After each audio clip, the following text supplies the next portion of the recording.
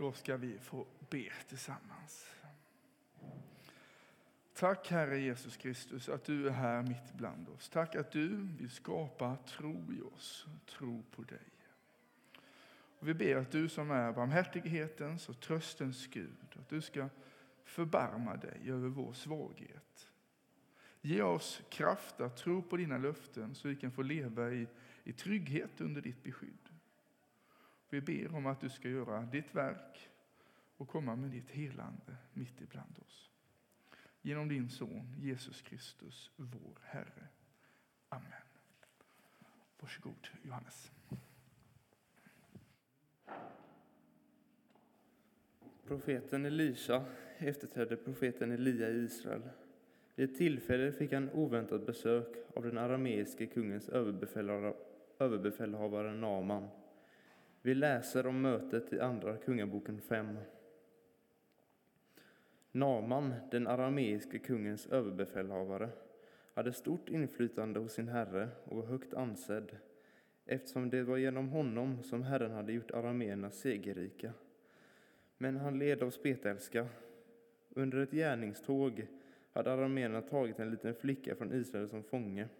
Hon kom i tjänst hos Naamans hustru, och en dag sa hon till sin matmor: om min husbonde bara kunde komma till profeten i Samaria, då skulle hon bli botad från sin spetälska. Naaman gick till sin herre och berättade vad den israelitiska flickan hade sagt. Och Naaman kom med sina hästar och vagnar och stannade vid Elishas port. Elisha skickade ut en man till honom med denna uppmaningen: Far ner till Jordan och bada 7 gånger i floden, ska din hud läkas och du ska bli renad. Men Naaman gick därifrån i vredesmod och sa: jag hade trott på att han skulle komma ut själv och stå där och ropa till Herren, sin Gud, och föra handen fram och tillbaka över det sjuka stället och bota min spetälska. Är inte Amana och Parpar, floderna i Damaskus, bättre än alla Israels vattendrag? Kunde jag inte lika väl bada där och bli renad? Förbittrad vände han sig om och gick. Mans följeslagare kom fram och talade med honom. Fader, sa det, om det hade varit något svårt profeten begärt av dig, nog hade du inte gjort det då. Desto större anledning när han bara vill att du ska bada och bli renad. Naaman for då ner och doppade sig 7 gånger i Jordan, som gudsmannen hade sagt. Då läktes hans hud och blev som ett barns. Han var ren. Han vände tillbaka till gudsmannen med hela sitt följe, gick fram till honom och sa: nu vet jag att det inte finns någon Gud på hela jorden utom Israel. Jag ber dig ta emot en gåva av din tjänare.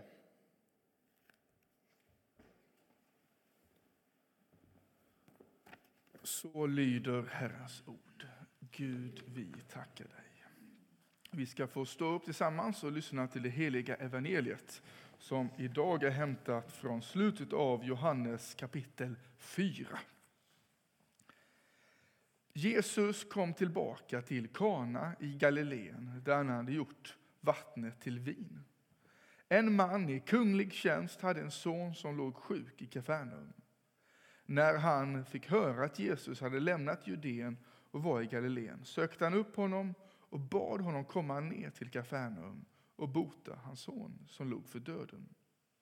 Jesus sa till honom: om ni inte får se tecken och under så tror ni inte. Ämbetsmannen sa: Herre, kom innan mitt barn dör. Jesus svarade: gå hem, din son lever. Mannen trodde på vad Jesus sa och gick. När han ännu var på väg hem möttes han av sina tjänare som talade om för honom att pojken levde. Han frågade då vid vilken tid på dagen han hade blivit bättre, och det svarade: igår vid 7:e timmen lämnade febern honom. Då förstod fadern att det hade hänt just när Jesus sa till honom: din son lever. Och han kom till tro, liksom alla i hans hus. Detta var det andra tecknet, och Jesus gjorde det när han kommit från Judeen till Galileen. Så lyder det heliga evangeliet. Lovad vare du, Kristus.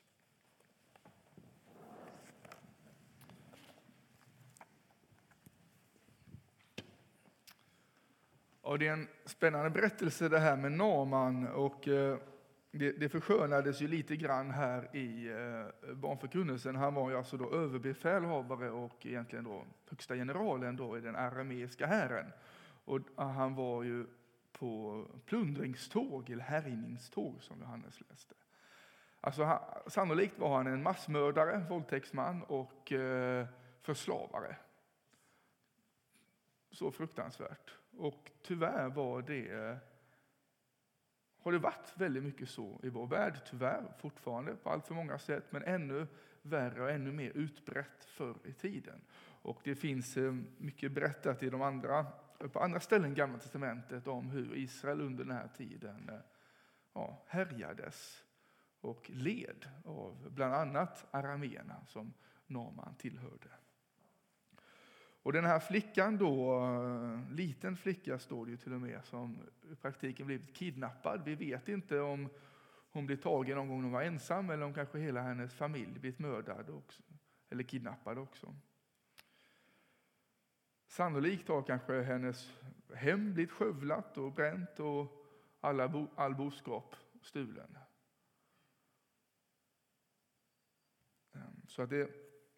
Och så blir hon då kidnappad, kommer till Syrien eller norr om Israel och blir då slav hos Naamans hustru för att passa upp och hjälpa till. Så det hade inte varit lätt för den här flickan, det kan vi ju säga. Fruktansvärt på många sätt. Och vi behöver inte fördjupa oss mer i det fruktansvärda där, även om det finns mer att säga. I varje fall, den här flickan, hon förstår ju då att hennes husbonde Naaman är sjuk i spetälska. Och det är ju en fruktansvärd sjukdom där man får sår över hela kroppen och till sist tappar kroppsdelar och dör. Och så säger hon till sin matmor: om han bara kom till Samaria, då skulle han bli botad. Och han kommer ju dit och han möter profeten Elisha. Eller, han gör ju inte det först. För Elisha är lite... Naaman tycker nog inte att Elisha är så artig. Så bara skickar ut sin tjänare och säger: gå och doppa dig 7 gånger i Jordan. Det var inte uppskattat och han blev irriterad.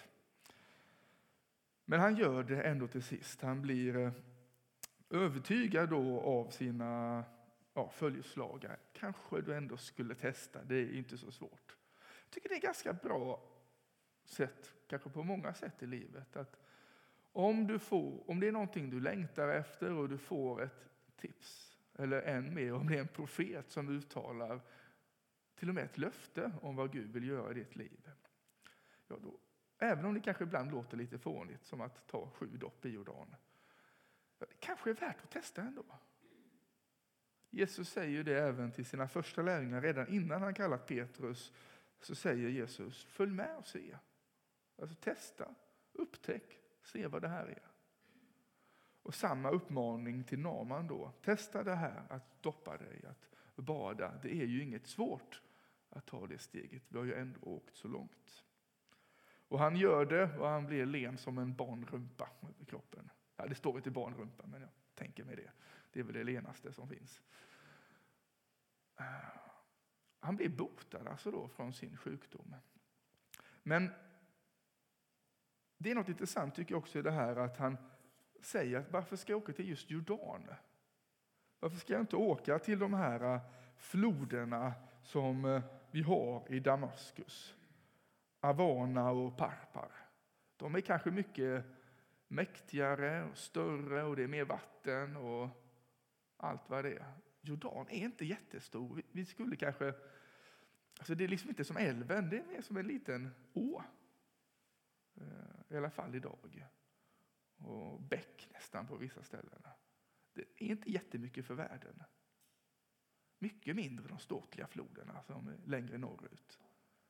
Men dit kallar Gud honom. Att inte bara gå i det invanda, att inte bara vara i de stora och ståtliga floderna, utan att söka sig ner där över berget och sen ner mot dalgången för Jordan och att bada just där. Så ibland tänker jag att det kan vara så i våra liv att vi tänker det stora, det häftiga, det som vi har nära till hands, att det är där som vi får livet. Det är där som vi möter det vi längtar efter. Jag tror det är så i oss alla på något sätt att vi har tomrum vi vill fylla, och då kanske vi tänker att de mäktiga floderna, det är där jag gör det. Men Gud kallar Naaman ner till lilla Jordan, och där finner han både tro och läkedom. Att där han inte riktigt räknar med det, där får han frälsning, får helande. Så jag tror att vi kan behöva, som Naaman, behöva söka oss dit till Jordan. Till det som ibland kanske är lite undanskymt. Jag tror att det gäller både för bibelläsning, för gudstjänst, att vara med i smågrupp eller vad det nu är, på ett sätt där vi får söka Gud.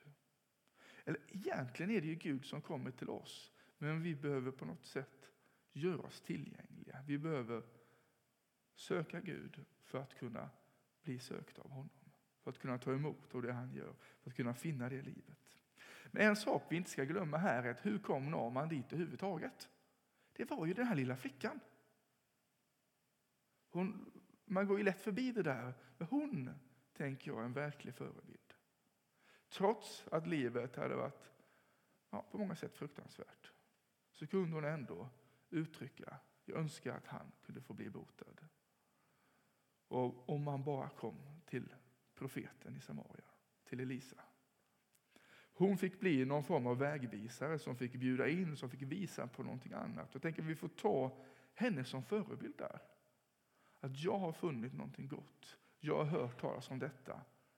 Och jag vill tala väl om det. Jag vill bjuda in dig till detta. Och vi som församling har sagt att en av de prioriteringarna vi vill ha för de här kommande åren är att vi vill bli en än mer inbjudande gemenskap.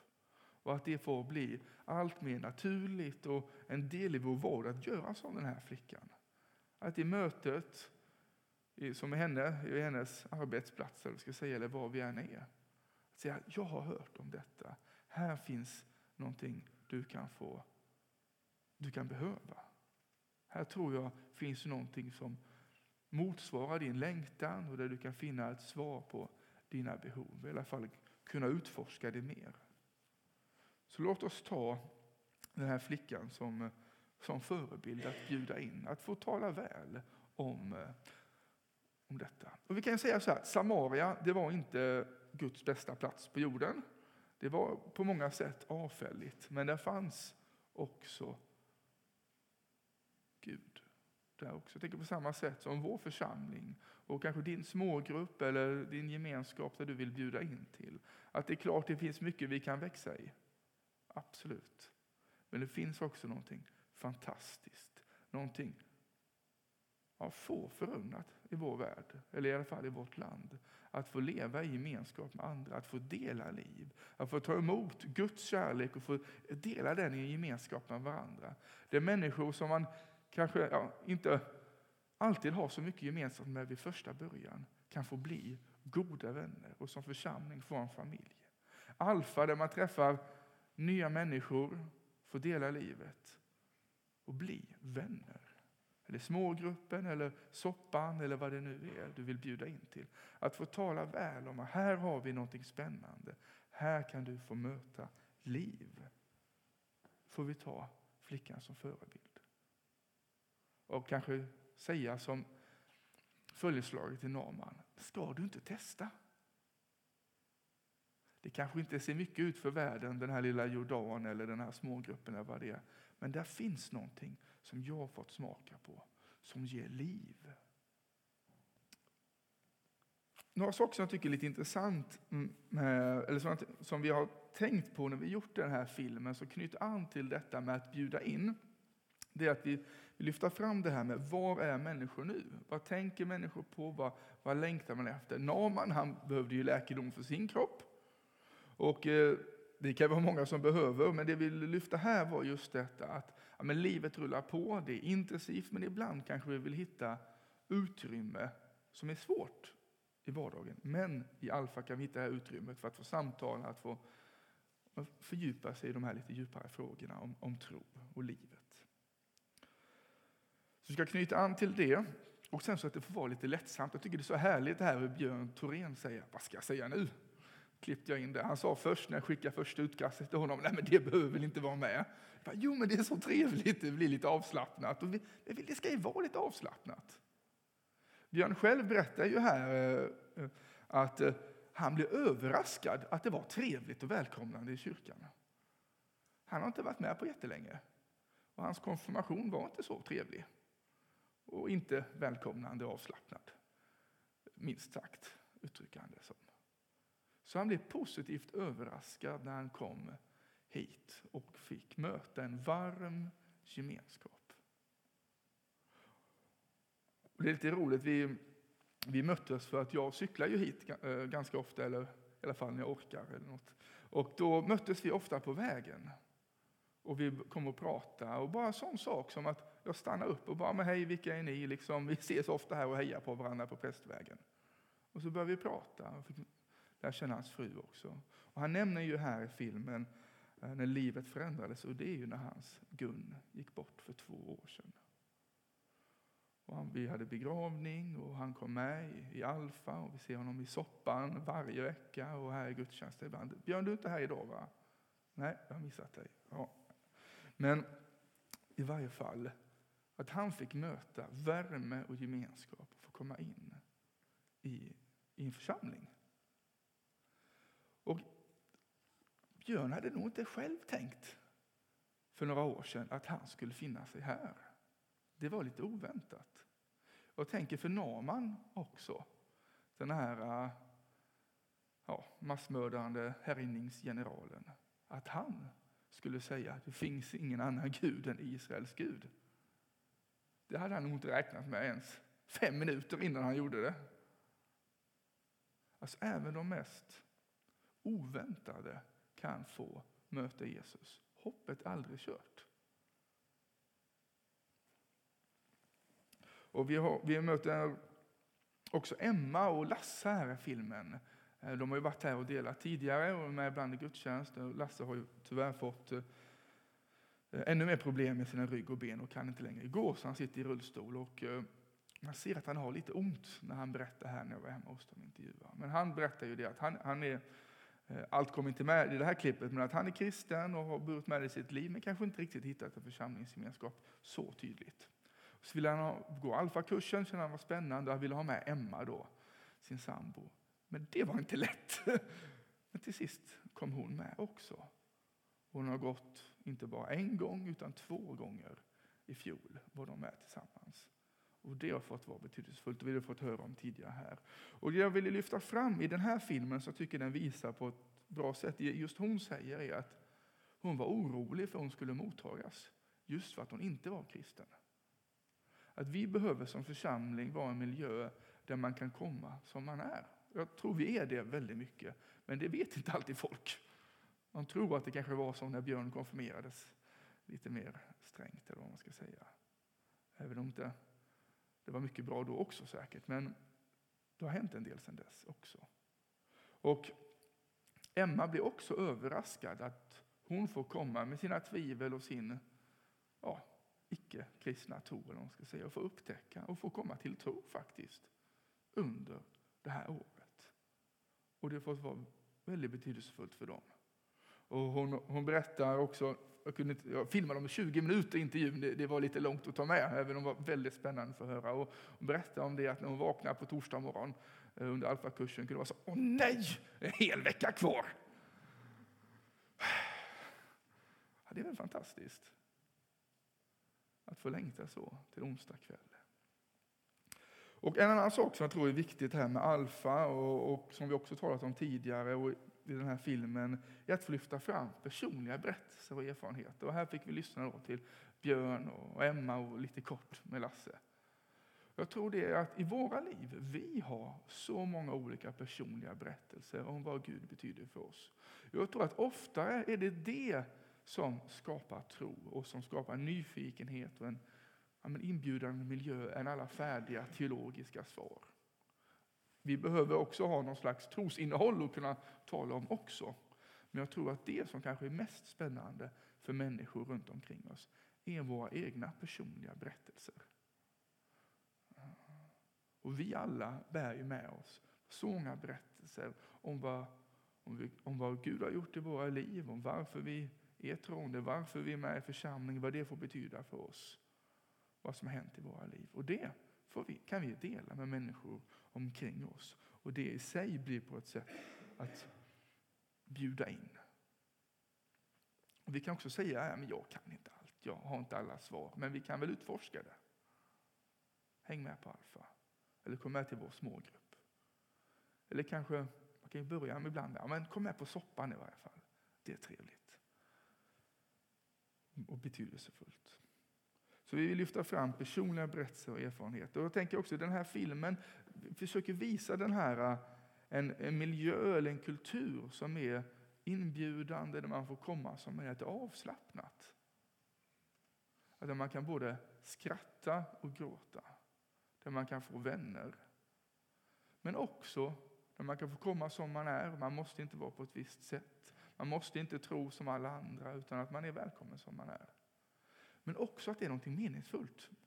Gabriel, som gick alfakursen i höstas, skulle ha berättat idag om sin upplevelse. Men han är småbarnsförälder så han blir magsjuk. Så han kommer inte idag.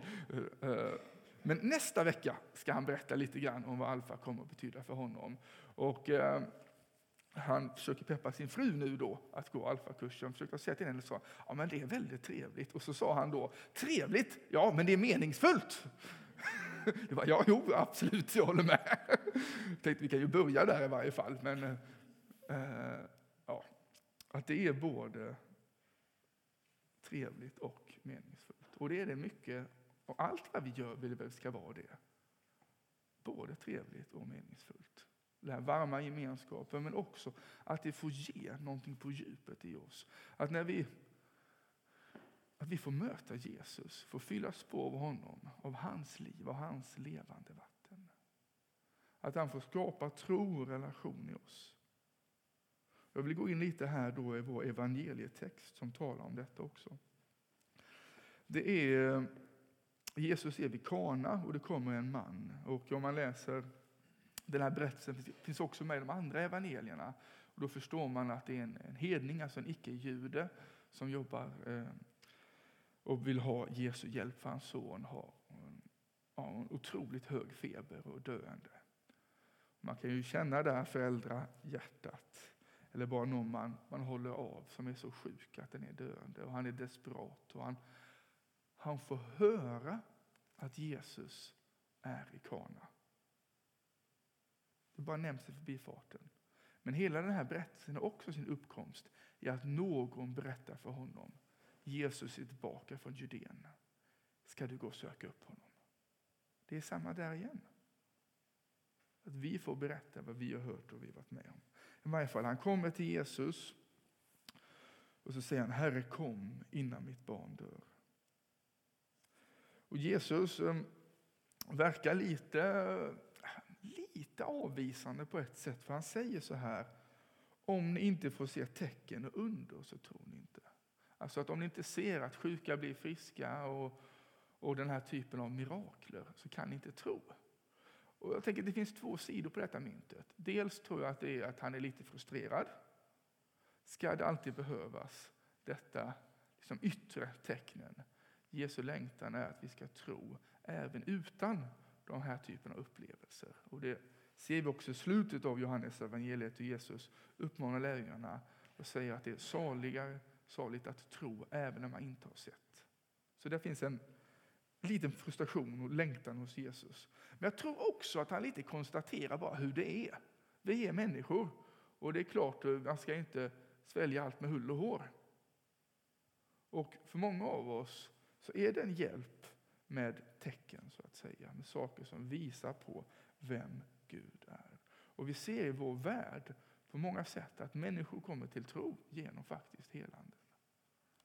Och jag tror att många av oss kanske på olika sätt har fått uppleva någon form av helande eller kärleksfull beröring. Kanske i kropp eller på insidan. Kropp eller själ eller ande. Där vi har fått möta Jesus. Kärlek och hans helande kraft. Bara som ett exempel, i Brasilien är det väckelse. 80% som kommer till tro berättar att de själva eller någon i närhet har blivit botad för någon sjukdom. Och det har lett att de kommer till tro. Men det som är intressant här är att Jesus säger till honom: gå hem, din son lever. Och mannen tror. Alltså redan innan han fått se tecknet så tror han. Men sen när han har fått det bekräftat av sina tjänare och han får komma hem och möta sin son så kommer han till tro och hela hushållet med honom. Så att de kan vara viktiga, de här tecknen, men egentligen är de bara en tecken, eller på engelska säger man ju sign om tecken, den här typen av tecken. Det betyder ju också skylt. Det är ungefär som en stor skylt. Det handlar om Jesus, tro på honom. Och Johannes skriver också i sin inledning av sin evangeliet att detta skriver för att ni ska tro. Det viktiga är egentligen inte de yttre tecknen utan mötet med Jesus och den tro och det livet med honom.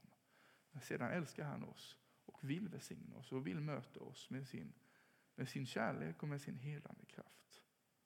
Och det är inte alltid vi får bönesvar på det sätt vi förväntar oss. Och vi har mycket smärta och sjukdom fortfarande i vår värld och i vår närhet och kanske i vår kropp och vårt inre, även om vi ber. Men om vi inte ber, då får vi inget bönesvar. Men om vi ber, då kan vi få söka Jordan, den källan som ger liv och kanske också hans läkande kraft. Och för mig är det naturligt, om det är någon jag bryr mig om som är sjuk, då vill jag ju be för den. Oavsett vad det handlar om.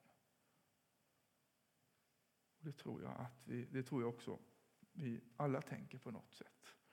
Att vi vill göra det. Och vi ska ta en liten stund nu i bön där vi ska få be dels om Guds tro och hans levande vatten, men också om hans helande. Så jag kommer inleda med en bön och sen ska vi få lyssna till en sång. Och så får den sången bli som en bön, kanske för dig och för din kropp och din insida.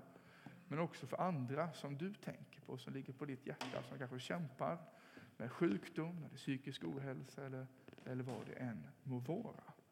Eller som du längtar ska få möta Jesus kärlek och få komma till tro. Jesus, vi tackar dig för din otroliga kärlek till oss alla. Tack att även en person som Naaman eller den här hedniske mannen, att de kunde få komma till tro och få se din kärlek och din helande kraft. Och vi ber att vi också ska, när vi söker oss till din källa, till din Jordan, få möta dig. Kom och fyll oss med din heliga ande, med din kärlekskraft och med din läkande beröring. Vi ber för var och en av oss och de krämpor och de kamper vi står i. Den ohälsa som kan prägla. Men också för dem vi tänker på och de vi håller av och de vi möter på olika sätt. Kom med din helande kraft och med din tro. Hjälp oss att bjuda in till dig.